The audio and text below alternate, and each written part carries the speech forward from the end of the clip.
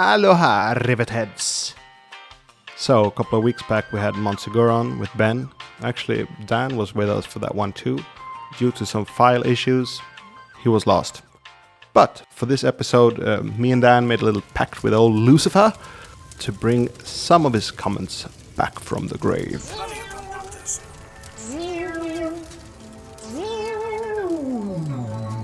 Here we go.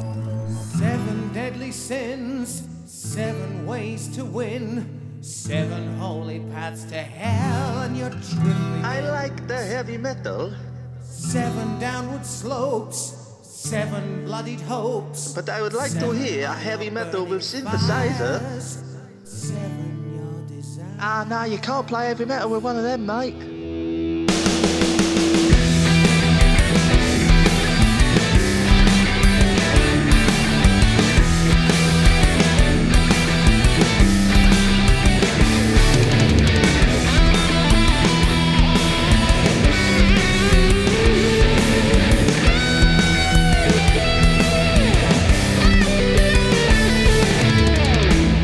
Maiden A to Z, innit? Well, all right. So, hello and welcome to Maiden A to Z. My name is Eric, and with me, as always, is my co-host Jonathan. Yeah. And with us, just like last week, Mr. Ben Webster. Hello, folks. How's it going? Very, very good, very good. Good to be here still.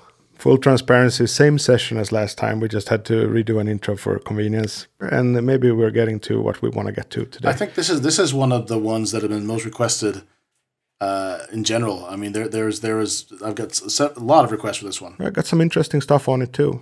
I'll try and pace myself slowly here so I don't rush ahead of myself or any of you. Indeed. But we're back at my favorite Maiden record, Seventh Son. I tend to get a little more wild when that record is on the topic, but I'll try and contain myself today. Yeah.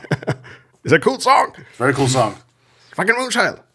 Yes. As you just said very rapidly there. Yes, what we're talking about this week is a Moonchild. Yeah.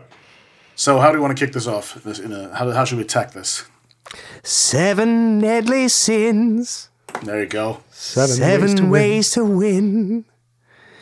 Path to hell. Again, very soon we're going to do Only the Good Die Young. So, now is the time to talk about the little intro/outro for the entire album. Those little chords and the little vocal melody. Apparently, maybe a leftover from '86 when Bruce did his acoustic stuff and that got rejected for Somewhere in Time. I think that I would say we can speculate that, and if you want, I would listen to the Mick Wall episode that Fergal did, because I think that sounds more like a maybe more plausible explanation to what happened there. Well, I think the idea was that essentially during the sort of lead up to recording that album, Bruce had recorded these demos, and he was very excited about them, so he'd play them for tons of people and sort of state, this is going to be on the new Iron Maiden album. So Steve heard that he was doing this, and that's why he sort of said, that's why all those ideas were essentially rejected. And Mick Wall's theory was that Steve probably has not even heard those songs. So he didn't. There's nothing to do with their quality not being up to snuff. It was more so the fact that he was going around. Okay. But that doesn't exclude him being able to bring it back for the next session, though. Nah, but especially if Steve never heard them. A point like, don't show it that, this is not for other people's ears, and don't. Yeah. But perhaps the easiest way to, if you were going to shoot down these ideas, it doesn't. I don't know if you've.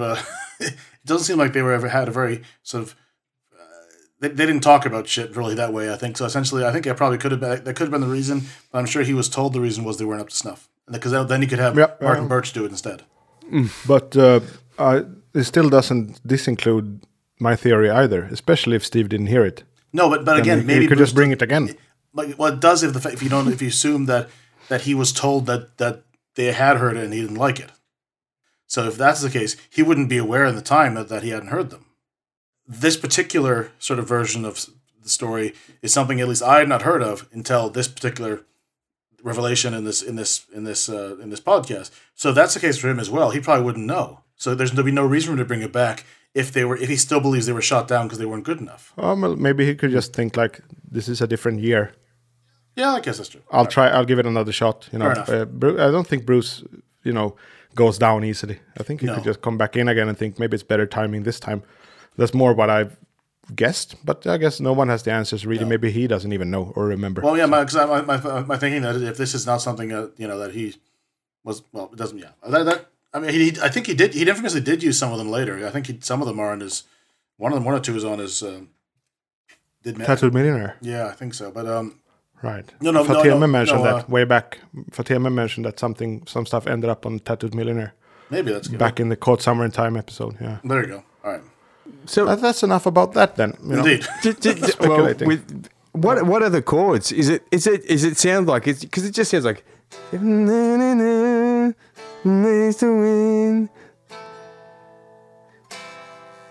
So, but it's just like standard issue Iron Maiden chords. Steve Harris could have written that. It's a. Even if you think about that, even how he does those fifths on the bass, the fifths where he goes ring, ring, ring, ring, like it just sounds like that. Like it's just playing it on guitar, not his bass. That's a good point. Steve Harris could have written that. Yeah. So it's not I love that when they. Sorry, yeah. Sorry, no, it's not like it's some interesting acoustic sort of thing where you go, man. It's like just sort of standard chords, with maybe normal major minor. Yeah, you're not looking at like, oh my god, how does he do that? It's pretty. It's not the start. It's not the start of. But like, I love that when they've in recent years have played this song, they bring out the acoustic guitar just for this little bit. Nice. I love it. Same with the writing on the wall now. Yep. Am I incorrect or off? I think when I listened to it again tonight, I thought when he sings that intro, I thought, man, this is Spinal Tap. You can see you can see the little, the dwarves, a little dancing bit, around. But I mean, it also like it's that D&D mode, It's kind of it fits. It fits. It's a fantasy album, Millions of years ago, before the dawn of history, there lived an ancient race of people, the Druids. No one knows who they were, what they were doing. What they were doing. That's good. What they were doing. Oh man, it makes me laugh every time. 7 deadly sins. It's just like I looked at it now, and you're completely right. It's not even a 7 in there. It's just straight up minor and major chords, but it still sounds kind of intriguing. And I guess to me, it's also supposed to be simple, like a storybook. You open the book, the storybook. But it's more just the point that if it was from that previous round of songs that Bruce had submitted, that it's not like it's anything super, That's true. like the melody creative or anything like that. simple. It's like it's just this sort of basic. It's a basic sort of intro, So.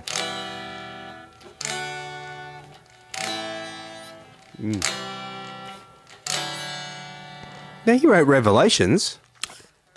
He wrote Revelations. Power Slave. Yeah. But I would say, from what I've seen, he's not a good guitar player, but I think he can definitely be a pretty good songwriter with a guitar. Because when he played like Ark of Space, a very beautiful song from Accident of Birth, he played that in Japan. He had the good taste of stop strumming at the end when he realized, shit, I'm way off beat. So he just stops strumming and then does what he's good at, singing. いろいろさあそれでは早速演奏していただこうと思いますけど、今日はあれですね、アルバムの最後に入っている曲でということでアーク・オブ・スペースをやっていただきます。ブルース・ディッキンソン&ロイジー。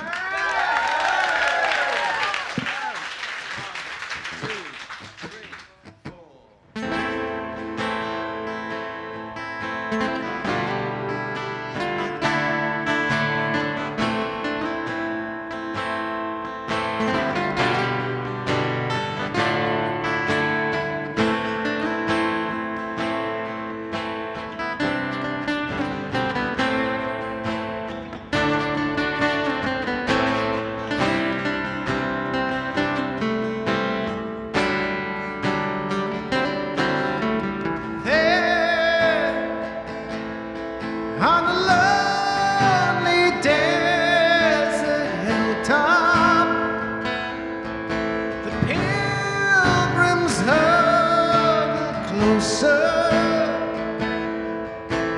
waiting for a sign, the coming silver shrine, the Ark of in time.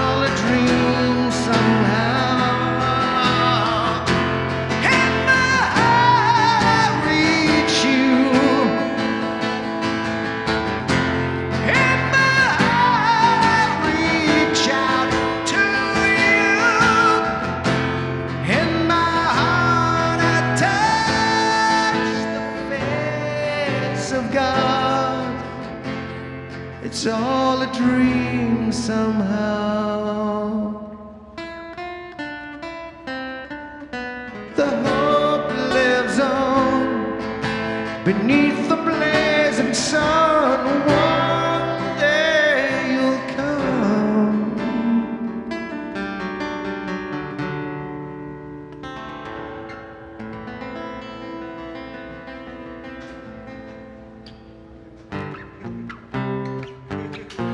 はい、ということでアークオブスペースでしたブルース・デッキンさん、ロイズイ。さあプレゼントの方ちょっと見てください。いつものようにね、このポラとサイン色紙のセットを5名の方にプレゼントします。Bruce is a pretty poor guitarist, but you know he's a singer. Yep. So the guitar is just a side tool.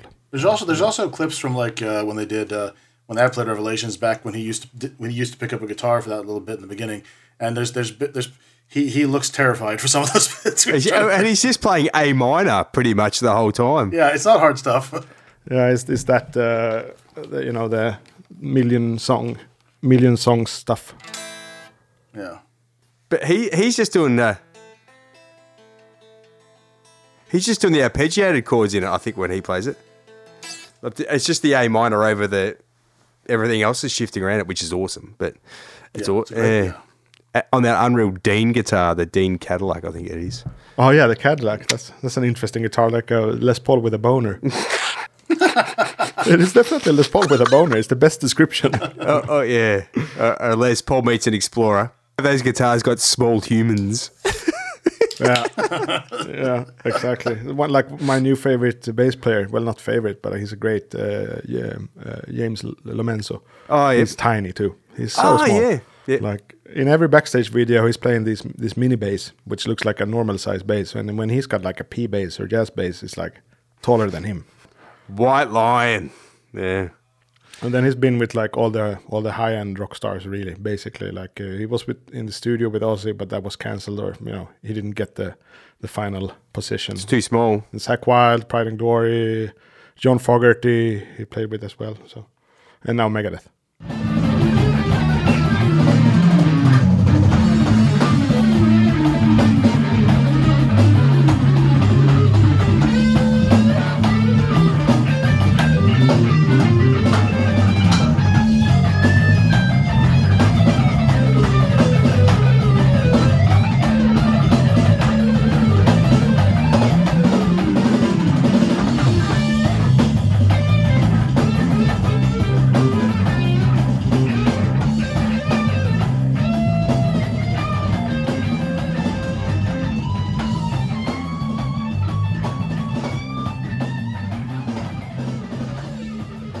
So, entering the song.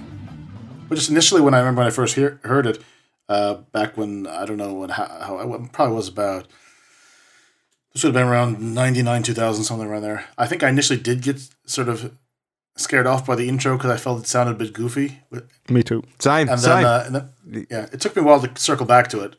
The synth stuff was goofy, yeah. No, I'm just talking about the acoustic bit at the beginning. Okay, yeah, for me both, when I was a kid, But yeah, do continue. And then, then I don't know when I switched over to like when I just absolutely love it, but it took a little while to get into. And then especially when you have like Infinite Dreams right after, it's Yeah, I agree. I totally agree with all that.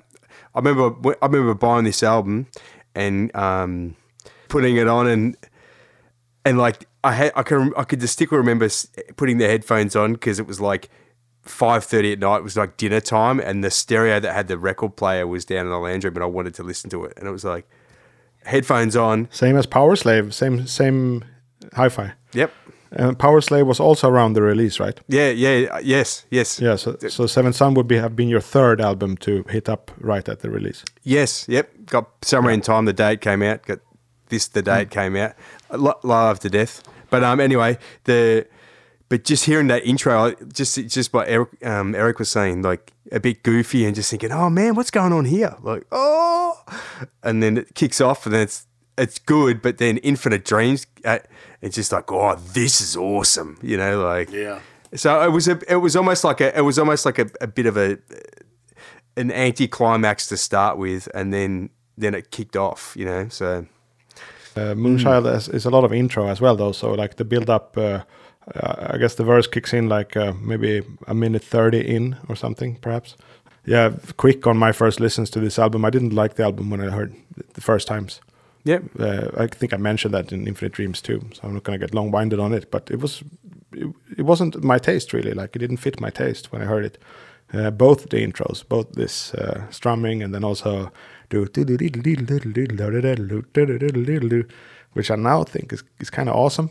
But it's like AOR metal in a way, you know. Yeah. It's like I don't know, Separate Ways Journey or something comes to mind perhaps a little bit. That's a great track though. Separate Ways is a great track. So. Unreal, man. Come on. Yeah. I like the heavy metal, but I would like to hear a heavy metal with synthesizer. It's synthesizer, huh? Yeah, that came back to bite them on the arse a couple of years or two later, didn't it? You know?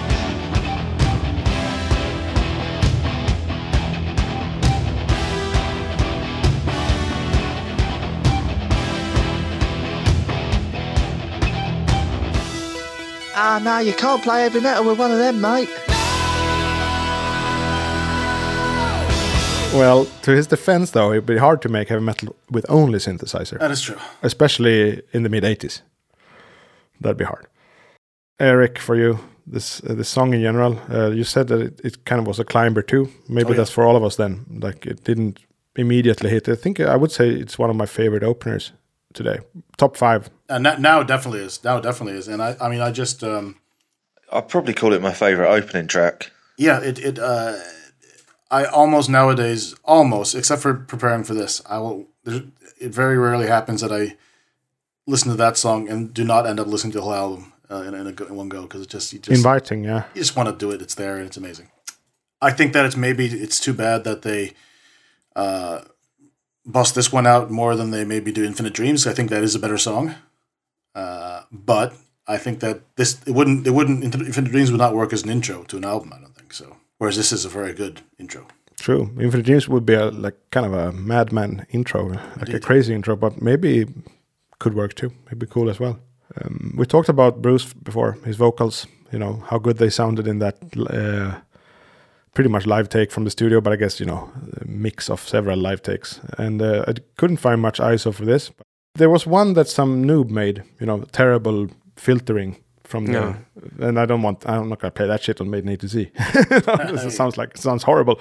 It's not a proper ISO track, but I found one from the Made in England version where they isolated the vocals, because that's probably from a 5.1 mix then. And it'd be interesting to hear and compare to, because 88 Made in England live, that's maybe not Bruce's finest moment as a vocalist.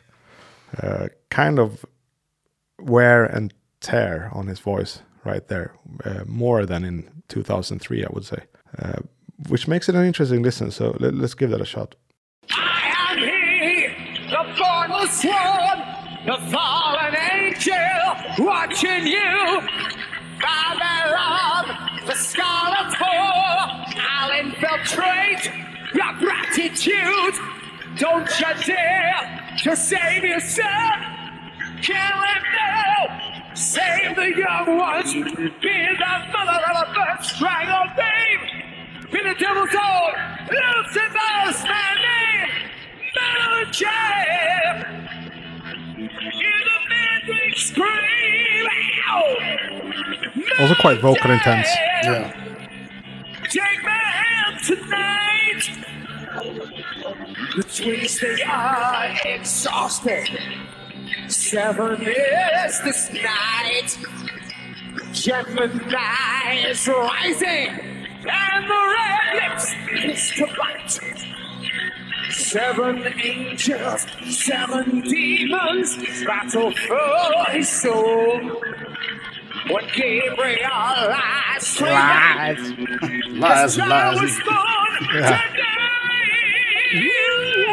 So, stopping it. I love when he sings lies. Maybe not the lies and lies and lies, but he's always good with that lies. You know, it's a good word for I haven't blues. heard that in so long. I've missed it. Well, there's many lies, you know. No, I haven't heard the lies and lies and lies and lies. Yeah, that wasn't what was on my mind, but you know, sometime you would hear it again, I guess. I hope so. I want to hear Ben on this. You know, this vocal track. How fucking robust that dude's voice is. Like, there's so much power and intensity in it. I mean, I said that before, but like, that's him singing live in front of, I don't know how many people are in that arena, running around like a fucking idiot. Like, just Yeah, and you have absolutely to add going to for it. it. And he's, No in-ears. No in-ears. He's just slamming like this. His voice is so. It's, I don't know if I could describe it, but it's like it's really forward. Like he's attacking every note, and his tone is really like a driving tone, and it's like, man, that's amazing. Like, and you can say, oh, geez, he's a bit off on that gig, and then you hear that, and you go, the guy's fucking unbelievable, man. Like, He's pretty great when he's off. he's not standing there with his hand on his diaphragm and one on his ear, or trying. No. Probably not hearing himself properly all the time because he moves and the monitors stay. Right. Just amazing. Like, I defy anyone to do what he does. Like, it's just, there's the reason why he's there is because he's fucking awesome. Like, and even back to the previous episodes, just like, dude, what a voice. Like, and so much power. Like, it makes me happy just hearing stuff like that. It's just like, that's just the excellence thing again. It's just amazing. And it makes me happy because I know I thought you would maybe be more critical towards it because I think you really kind of it came across to you in the way it was, I guess. You know. Yeah, and being a gigging musician, and I'm not a singer's fucking boot heel, right? But like, you realize once you start playing live. And then it's like there's playing live in a band in a pub or on a bigger stage, and then there's playing in front of 15,000 people or whatever, and doing that. It's like, fuck, man, like fucking awesome, you know. You're the best of the best, you know. So, what do you think, Dan? Well, you couldn't accuse him of phoning it in, could you? No, that's right. Yeah, you put the head on the nail there. I can't add anything to that. That's the thing. He's not phoning it in. So it doesn't matter if it's one note here and there that is off because the commitment is clearly full throttle. Yeah. Yes. Commitment. That's exactly it. And in this kind of, I mean, the modern era, but like 88? You know, when there's a lot of stuff on, when there's a lot of bands using things on track, a lot of the time the lead vocal's not even live, you know, or whatever. Or a hybrid, you know, they can punch in those tough notes. Or someone else is singing that, you know, they've got another vocalist singing the... Yeah, that was common in the 80s. I think Ozzy had some doubles.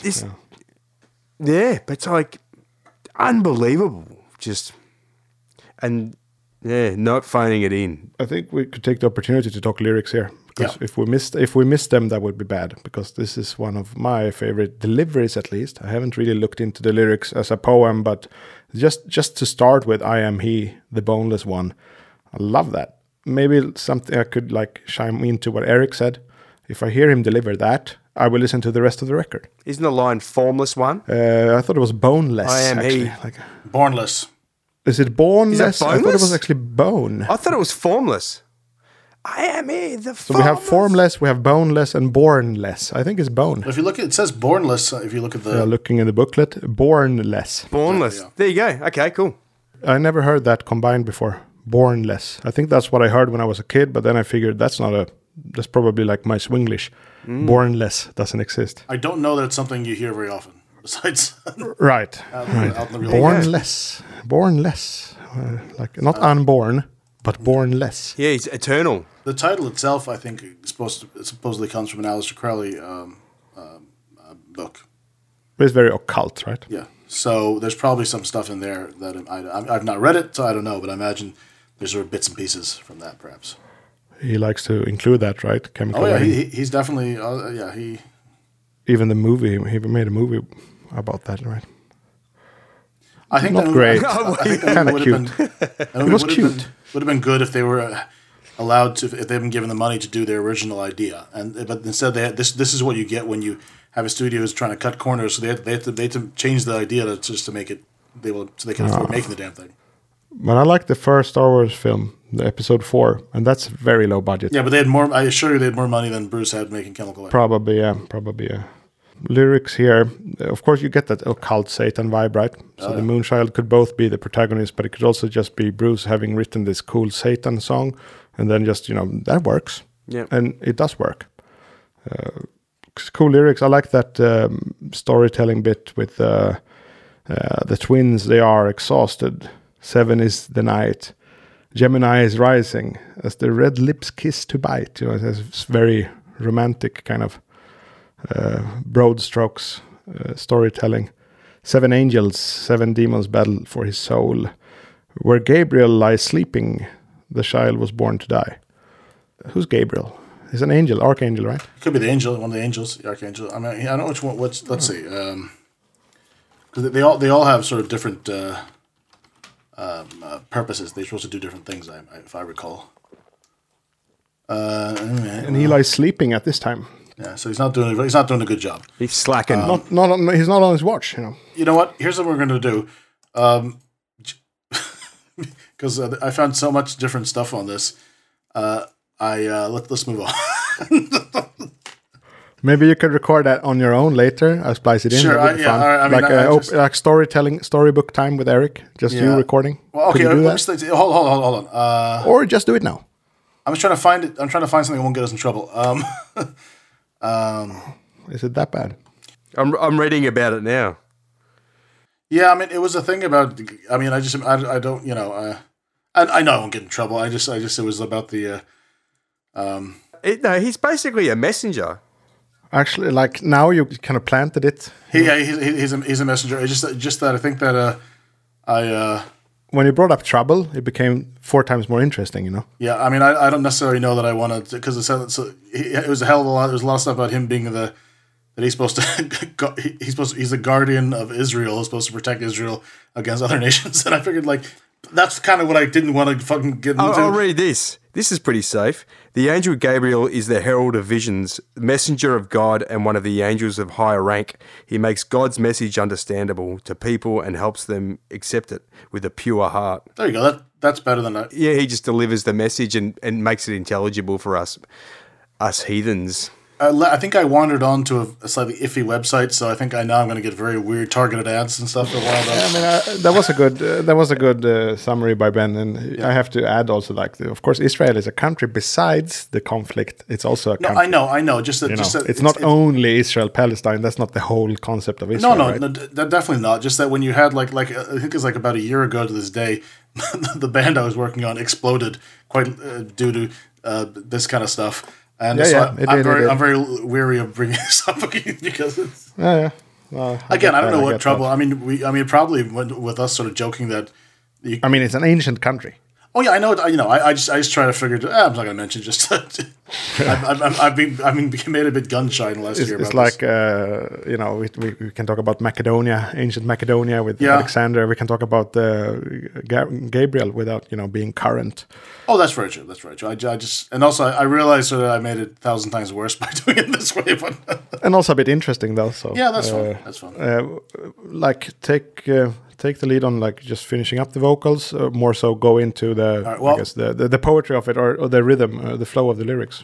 What I really like about, especially the verses, there's sort of rhythm-wise how the words, it's a very sort of sinister kind of quality to them, which I very much like. Just the way they flow. which is really cool, especially when you're, when I did eventually get into the song and I, stopped being weird about it, like, oh, this is really badass, because, it does have a sort of evil kind of, Yeah.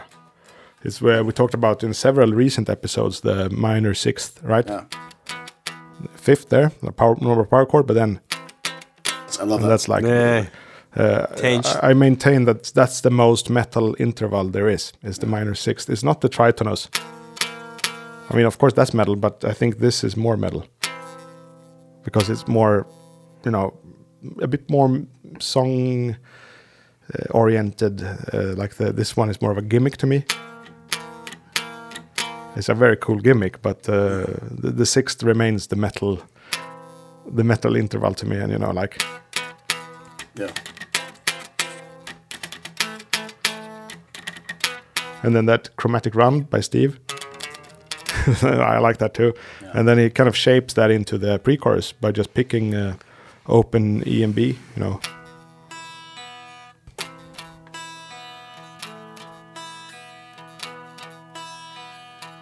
Very effective, very simple but effective,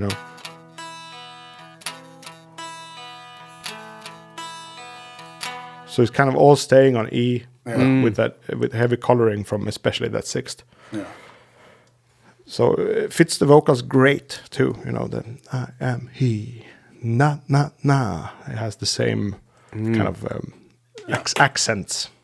And that's like the song. It kind of revolves around that, and I want to run it by you guys. But I've always been a fan of a song that is kind of centered around a cool idea or chord, and you don't really need more than that to me as far as an idea goes. And then there's all the little embellishments and arrangements and whatever everyone's playing. But Moonchild, I guess that's why it's been such a grower for me, because it's very rooted in itself. It doesn't really, like, compared to the other song we did last week for the listeners, Montsegur, that kind of left, changed concepts and switched styles, switched mask, if you will. Yeah. Whereas this song is just pure.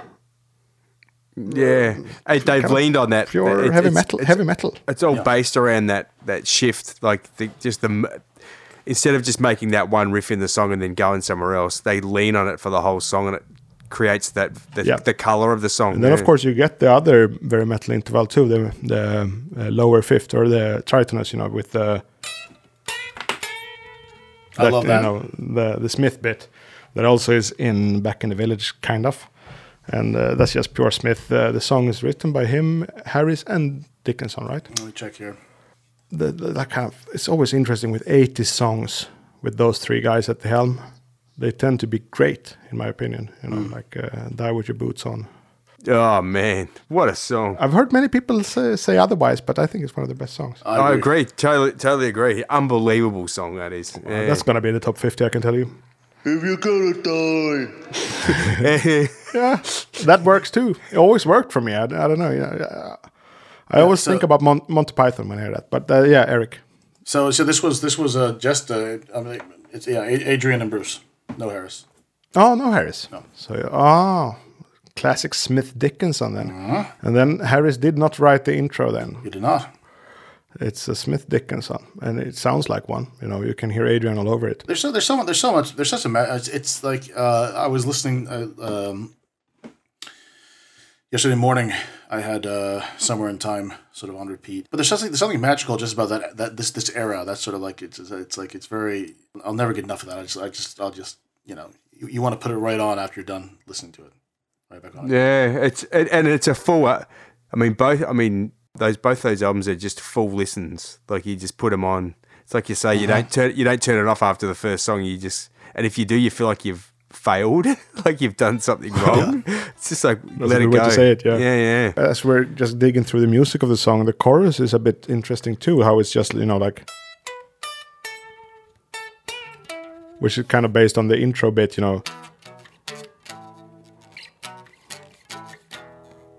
What's that chord he hits? That last, I didn't work it out. I should have. There it is. Every other time they end on F sharp instead of an E. So like you have the E, B, D, A. That's for both the runs of the intro. And then you have the B, G, A, E. But the next time it's B, G, A, F sharp, and that's where he's rang. That chord's unreal. Because that's a colorful, very Adrian to do that, you know. Yeah. Yeah. Suspenseful. Yeah, it's awesome. They hit all the notes in the chord. It's awesome. And then how the chorus is basically the intro, you know. With that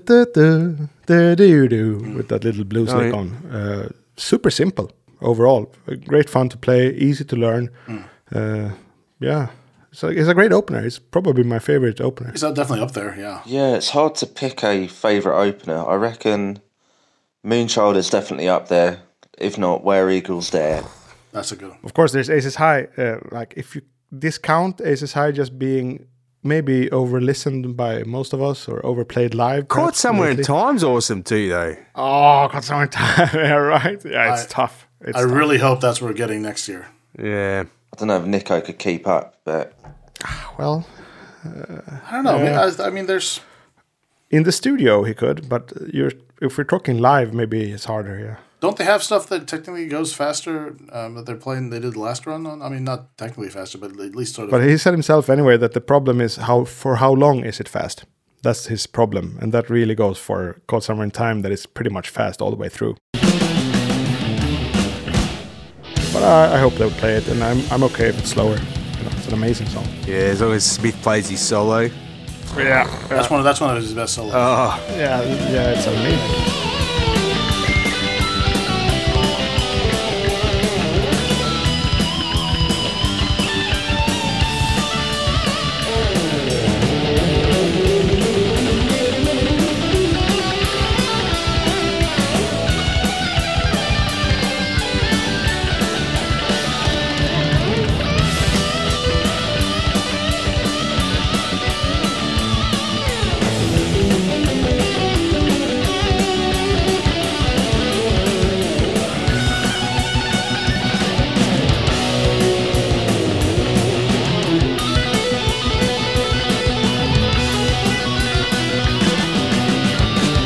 Actually, Dave's in that one. I'm gonna have to half-ass a bit too for a while before I made it. But, anyway, back to Seventh Son. Yeah. Moonchild. What can you say about Moonchild that has not been said before? I love that the version of lyrics that I found for this particular, just I'm looking at now, they even they have the outro, which is the sort of very sort of maniacal, sinister laugh. So it's like ha ha ha ha ha ha ha ha ha ha. Yeah. Hallowed be thy name. Yeah. Hallowed be thy name. Yeah. It was just funny. They wrote it out. It's like when you see like subtitles. Yeah. A friend. Heavy metal music playing. What? No, I'm just saying heavy metal music playing within brackets. You know. Oh, there you go. Yeah. No, like many years ago, a friend was working at a wedding, and someone decided during the ceremony was going to read. Just right up and just flat up read the lyrics to the Billy Joel song "Just the Way You Are," and like did like almost like got like most of the fucking song, and even in the for some reason they did give this up very quickly which is very good for my friend because he was having very difficult containing his laughter. There's a bit in the chorus where there's like an ooh, and the guy initially tried to read that. until he disappointed. I realized it was ridiculous and didn't want to do it. Kevin Sorbo. There we go. He's popped into this pod a few times. Yeah, I'm obsessed with that clip, that Hercules clip. I don't know why it's so incredibly nice to me, but it's not as good as Moonchild anyway. They fill very different purposes in my life. I think maybe in the instrumental bit there are some modulations and stuff happening that we should maybe address.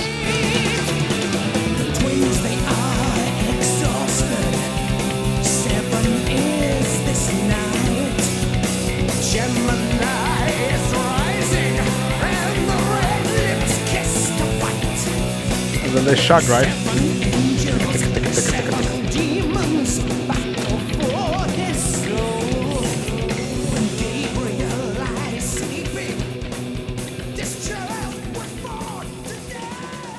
It's still doing the same thing. It's just it's actually playing the chord. So it's the same. He's just playing instead of playing it in that like the six on the E, he's doing the It sounds like he's doing the tritone on the third. So the colour's still there. It's just they invert it. They put the B on the bottom. Oh, okay. And the T and the E is the tension okay. note. Yeah, I gotcha. See? Gotcha. It's like reversed. That's really clever. Yeah, that's very clever because then you get kind of Lydian and also, of course, the tritonus. Yeah. And yeah, that's really cool. Well composed. Solos are still to do.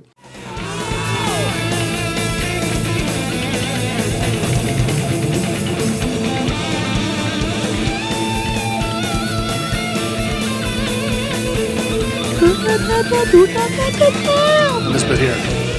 That's so cool.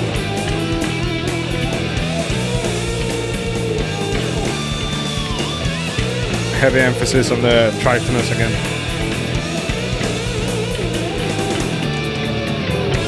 Here's Davey. Tapping on the fretboard. I know this one. It's a pretty easy solo. One of his easier. But great. Very thematic, you know. And then just losing himself in the flurry at the end. By far the toughest thing about trying to do Dave, is when he loses himself in the flurry of hammer-ons. It's really hard to get his touch there. Like, Yeah. it's not very theoretical, let's say, you know, in terms of rhythm. It's just kind of free expression. Yeah. Him and Tony Iommi should record an album and call it Triller. It's a dad joke. I love Tony's solos. Like, they're not very toneful, but they are so cool, I think. Yeah, he's awesome. What do you reckon, Dan, about the guitars in this song? Oh yeah, like totally awesome, man. Really fucking awesome. Yeah, love the guitar playing. The first solo by Adrian feels very frenetic in a way, kind of chaotic. And there's a good little sinister rhythm undertone going beneath it. And then the second one from Dave, it feels a lot more fluid. I don't know how to describe it really, but I think they reflect well off each other, and they both bring their own style. And yeah, love it. Dave has a cool solo in that one. I think that's also modulation to A minor, and I think the rhythm guitar is just playing all A's, like. And then it's something like, I don't remember, it's been a while since I played it, but it's up here, like, with the pick, I think, like, something like that, you know. It's cool stuff. This is an example, like, it's very clear, especially in this era, how those two guys just complement each other so well. Like, when they trade off each other, it's amazing. It's the best, man. It's the best. It doesn't get any better than that. I think we said like a week or two ago, the best is when Dave goes first and then Adrian, which generally is the best, but it's cool that it's flipped. Now and then, like, Adrian comes in first, and then Dave almost has to be more thematic after that, not to like kind of let the song down, you know. Yeah. But still, in this case, in this song, I'm sending it to you, Ben. But something you said before that also rings true in this song is that Dave often solos on top of just a drone, instead of the colorful chords. Yeah, or he gets that. He'll get the odd riff. He gets the riff that's hard to solo over, like. And Caught Somewhere in Time is a classic example of that, where he'll get that odd riff, and then he just has to kind of wail over it with the way he plays. And then Adrian will get the really, we used to call them glory chords, like where it's the real thematic chord progression, and then he can just go, you know, cash in on it, you know. When you play like an ostinato, a repeating lick, then you kind of need the hero chords underneath to make that ostinato sound good. If you only have one chord underneath, the ostinato will be very stiff. Like Justin Hawkins, he always talks about ostinatos. He's obsessed with them. Yes. Justin Hawkins rides again and again. I got that from Dan with Maiden A to Z again. Dan awesome. turned me on to his YouTube channel. He's great. He's one of the best. I'm going to see him on Tuesday. Oh, you're going to see Darkness? Yeah. I also found my old Arrival. What's the first one called? Permission to Land. Permission to Land. Yeah, I've had that since ages, but only now I really become a fan because of Dan. The Black Shark riff is like, It's like as good as any AC/DC riff ever. That album's fantastic.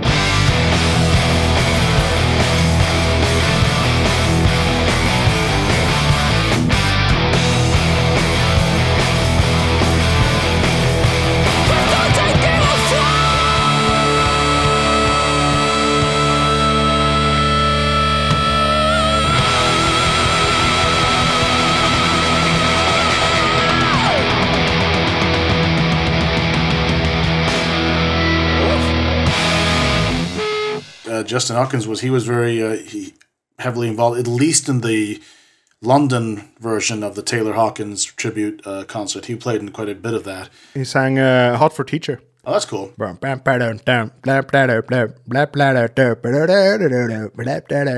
a cool track. That was a really cool show. That was great. Oh, that was awesome.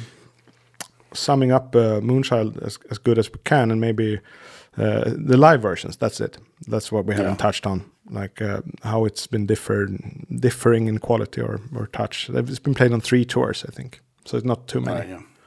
Seventh Son tour, and then the 13 tour, and then the Summer Back in Time, so like 09, 08 perhaps even. Flight 666 is a great version of the song, I think. That's probably my favorite live version. That's my favorite live of it. I mean, Made in England is a great record, kind of in the same way as Live After Death. Like it's a cool time of the band and everything, but Flight 666 is musically superior, I think. And now, a word from our sponsor. And wasn't it Davey that played the intro here too? Yeah. 7 ways to win. And where is this? 7 holy paths to hell, our trip begins. San Juan.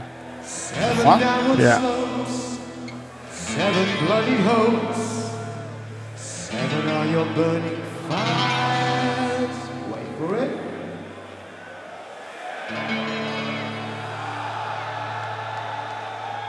So here we go with Adrian anyway, doing the synth. That's so badass. Nice tight tone, good palm mute. Cuts like a laser. Awesome.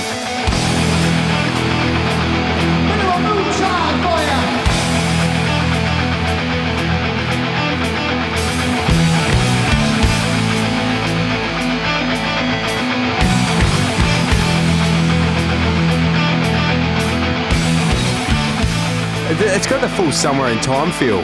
Yeah.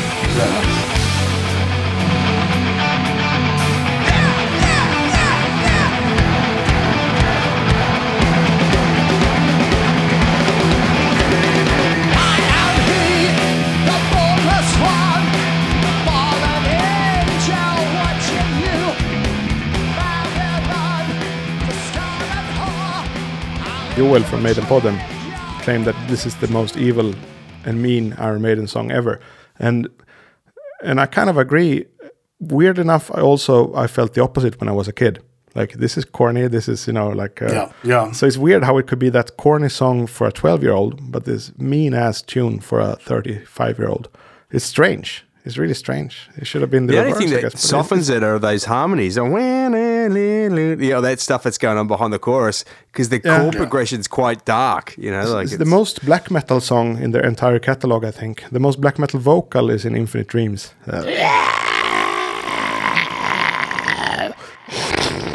Oh, that was actually a pretty good one for me there. One of my better, Ben. But anyway, Moonchild.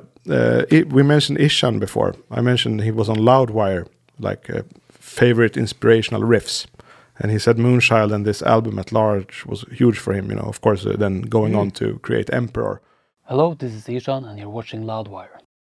I can't exactly remember what my first riff was, but I know for a fact that I learned a lot from playing along to Iron Maiden records, Seventh Son of a Seventh Son in particular, and I played a lot of the opening track Moonchild, and that kind of learned me, bits and pieces of songwriting as well, like reusing themes and giving it all have some cohesion, I guess.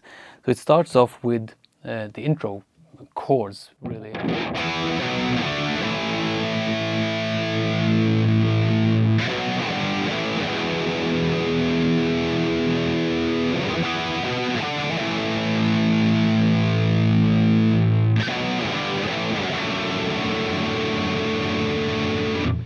then when the chorus hits in, there's a melody line in the guitar that kind of plays that exact riff on top, or the melody line.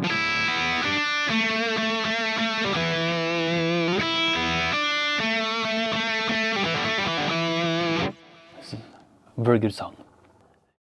And actually, the guys from Loudwire wrote to us. And they're like listeners, actually, which is fun.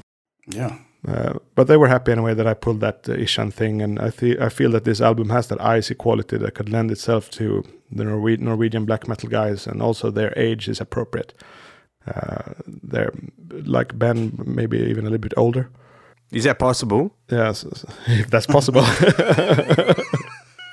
Well, around there anyway. I think they're like they've gone beyond 50, but maybe they were very active metalheads around the time this one came out, and it seems like it's been very influential in Scandinavia at large. Seventh Son, and you can hear it in. I've noticed a lot of Swedish dudes rate this as their. I mean, again, I haven't conducted a census, but it seems to be a common theme among Swedes that this is the favorite record, or just like the one that they just go. True. You know, they rate super highly. True. Yeah, it's actually true. Yeah, it's my favorite record with Maiden, but Peace of Mind is the best. Peace of Mind is the best, but Seventh Son is my favorite. Two different things. Yeah. Two different things. I think I'm nowadays I'm Team Seventh Son.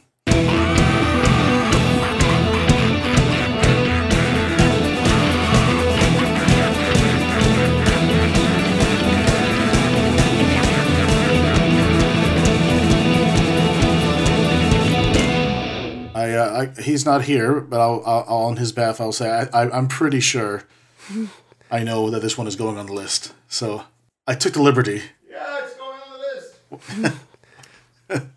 Yeah, to get on the list. I don't think we're going to hear it next tour, but maybe whatever happens after that, we might hear it. I think but there probably won't be a hell of a lot of very much Seventh Son on the next. We're going to try to get over to Dublin. Come to Brazil. Yeah.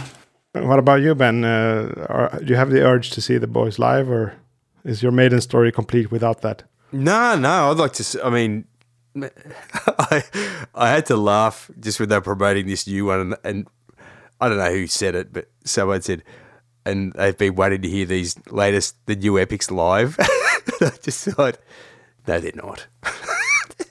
Yeah, we have both camps really, because we have from Lap of the Pods, Dave Moody. He said that those 3 songs were among the worst music he ever heard. I wouldn't say that, but... Death of the Celts, The Parchment, and Hell on Earth. Yeah, he said that on record on our show, you know. Yeah. It's just like, it's like a classic sales trick of framing it, like saying, oh yeah, no, this is how we're going to like set the expectation. People are saying this, but sure. Well, I want to hear one of them. But you know? If they came out, it'd be awesome. I hope they play Stranger in a Strange Land and Caught Summer in Time. I think it's quite likely to get those two, and then it's already like, I can't miss that, you know. No. It's almost 2 minutes to midnight in Melbourne. Yes. Let's pull out the rotation. Maybe start with Ben then. Yeah. The prodigal son, you know. Or the prodigal dad, perhaps. Well, yeah. I have to say, this is like, I mean, I saw him about it must have been a month ago now. But what I've been listening to, and my kids won't let me listen to anything else in the car at the moment, is the last Heat record. It's called Force Majeure. I've got a 3 and a 5-year-old, and they will only want me to listen to Kenny Heat, not Eric. They say not Eric, just listen to Kenny. Only Kenny. But one particular song, it's a song called Hollywood.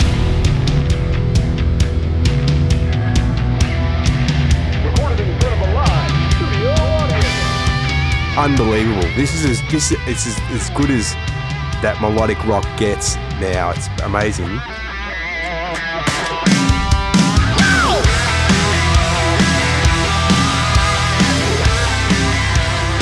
I want to see Bruce Dickinson now, what he would look like.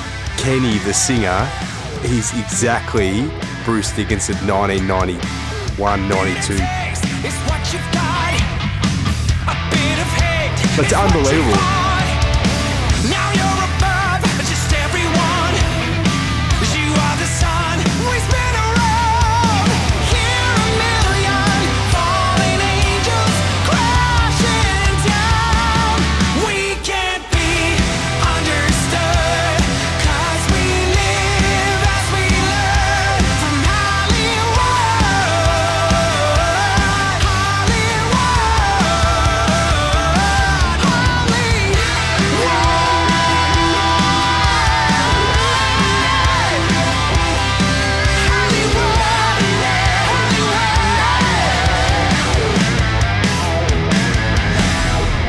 grew up in the same area. So when I was 12 or 13, I was in the youth, the Fritidsgård. What is that in English, Eric?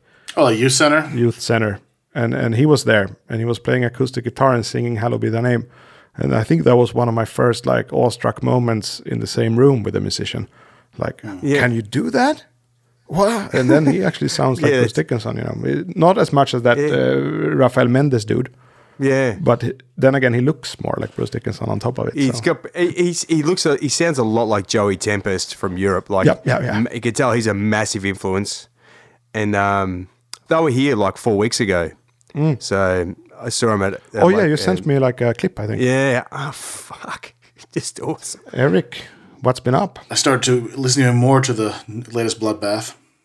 I think it's the best thing they've done with Nick Holmes so far. I'm always going to be more of a Mike Okerfeldt guy. I think he is better at what he did at that, but he doesn't. But I think they're sort of finding their own here with.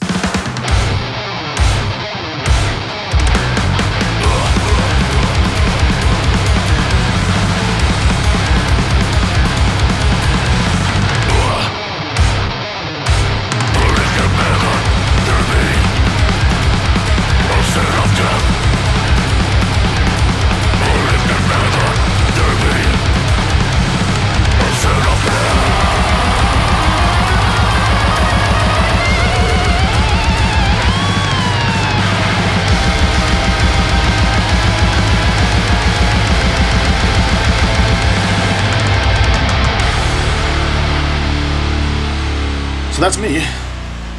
And you, sir? Alice in Chains. A lot of Alice in Chains lately. Like overall getting into more basic stuff I've mentioned before. Like I have that period when I feel like raw energy is superior to cerebral activity type music. So Alice in Chains kind of work well there because they are like very musically proficient, but they maintain a like riff energy type and feel. The rawness. Actually, mostly the first one, Facelift. That's a good one. The first three songs, the first four really, on that. Man in a Box, We Die Young, Sea of Sorrow. Like, are you fucking kidding me? Well, that's my favorite album by Alice in Chains. So Facelift is the best one, and Bleed the Freak is probably the track because that's like I find that such a cool track. It has that kind of crawls in. Grunge's Bon Scott, he was. Yeah, he was great. I think it's like there's something very magical that occurs when those two guys, because their voices are very different from each other but blend well so great. Like on Bleed the Freak, as you can. Well, they're amazing singers, both of them. And Lane Staley I always liked because he was as trashed or as broken as the other frontmen, but he never came off to me like self-pitying or like making something out of it. He was just a broken guy, but he was still rocking out. He wasn't so much about, hey, look at me, I'm so sad. But that could be a long discussion in itself. But for me, like what I receive when I listen to him, it's still like, it's not like reveling in sadness. It's like reveling in power and like output. And I don't know. It's just, I love that guy, And they did great with Duval as well. So Jerry Cantrell is one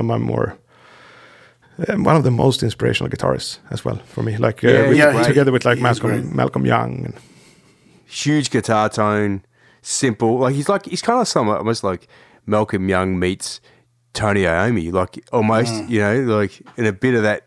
A little bit of that Adrian also, It can be melodic, got melody in there. Yeah. Yeah, no, he's awesome. Yeah. And that Facelift record, those first four songs, you just go. I completely agree with you. Untouchable. So they've been reigning supreme. A bit of Clutch as well. X-Ray Visions is a great song that I kind of. That's great. Great album. I didn't listen to back in my initial Clutch phase, and that record at large is called Psychic Warfare. Yeah. First thing that I did was buy a pack of smokes, checked into a motel and consult my horoscope. Sitting on the bed with a briefcase in my hand, patiently awaiting anyone from my command. Telekinetic dynamite, psychic warfare.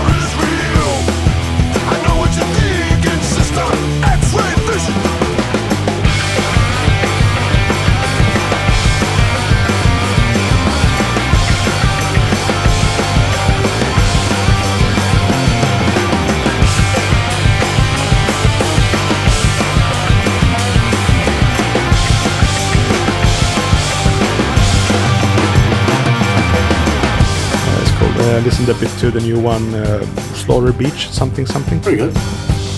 And on the drums, Gemini. On bass guitar, presenting Pisces. On lead guitar, we have Aries. And on the microphone, Scorpio. Go! Last thing I remember, I was crying for the ruins. Mentioning them after Alice in Chains, of course, is more of a parenthesis. Alice in Chains has been it. That's been Origo for me lately. Like, I start listening to that, and then I feel which way I want to turn from there. That's it. All right. 2 episodes in the can, boys. Very well done, everyone. Thank you. And it's 2 minutes to midnight. It is. It's at 11:57. Yeah. So we're closing it off at 2 minutes to midnight Australia time. That feels appropriate. I'll just let's do that so we can just for the sake of having done that then. Right. So up the irons and Skull from the north and